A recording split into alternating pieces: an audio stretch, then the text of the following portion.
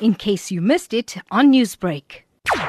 The World Health Organization's drive is to ensure good health and care for all and to step up the nations in terms of healthcare and, the healthcare system. Universal health coverage means that all individuals and communities receive health services they need without suffering financial hardships. So it includes all types of quality health service, from health promotion to prevention to treatment to rehabilitation and palliative care services. The Cancer Association is hosting 2 events today, one at our head office in Bedfordview, and the second event is in Durban.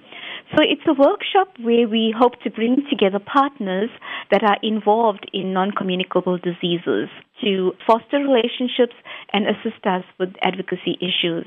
According to the Treatment Action Campaign, cancer will kill more people than HIV in South Africa if nothing is done to provide access to health care for patients. Can you break this down for us? You've touched on something that's really very, very important and serious. When we look around to the people that we are with, everyone you ask has been affected by cancer in some way.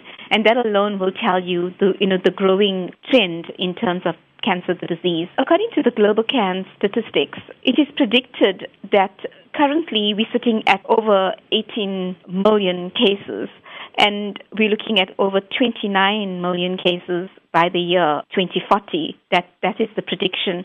And so we ask ourselves why. Why is this happening now? And we know that our age, people are living longer.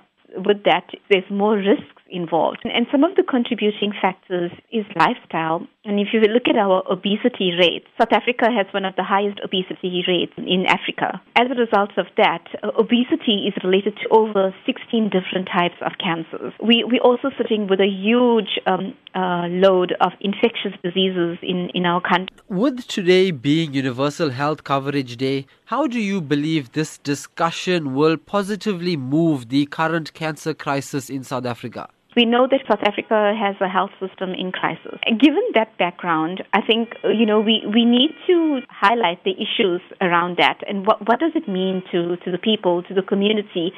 Certainly, it means that there are more people that are suffering. There are more people that have to pay from their pockets for their health care simply because the system is not helping them. So we are hoping through partnerships and through collaboration and working with people that we will draw on the public, we will hear more of the stories, and we will try to push for commitment from the government in terms of policy and healthcare towards equitable access for healthcare. Newsbreak, Lotus FM, powered by SABC News.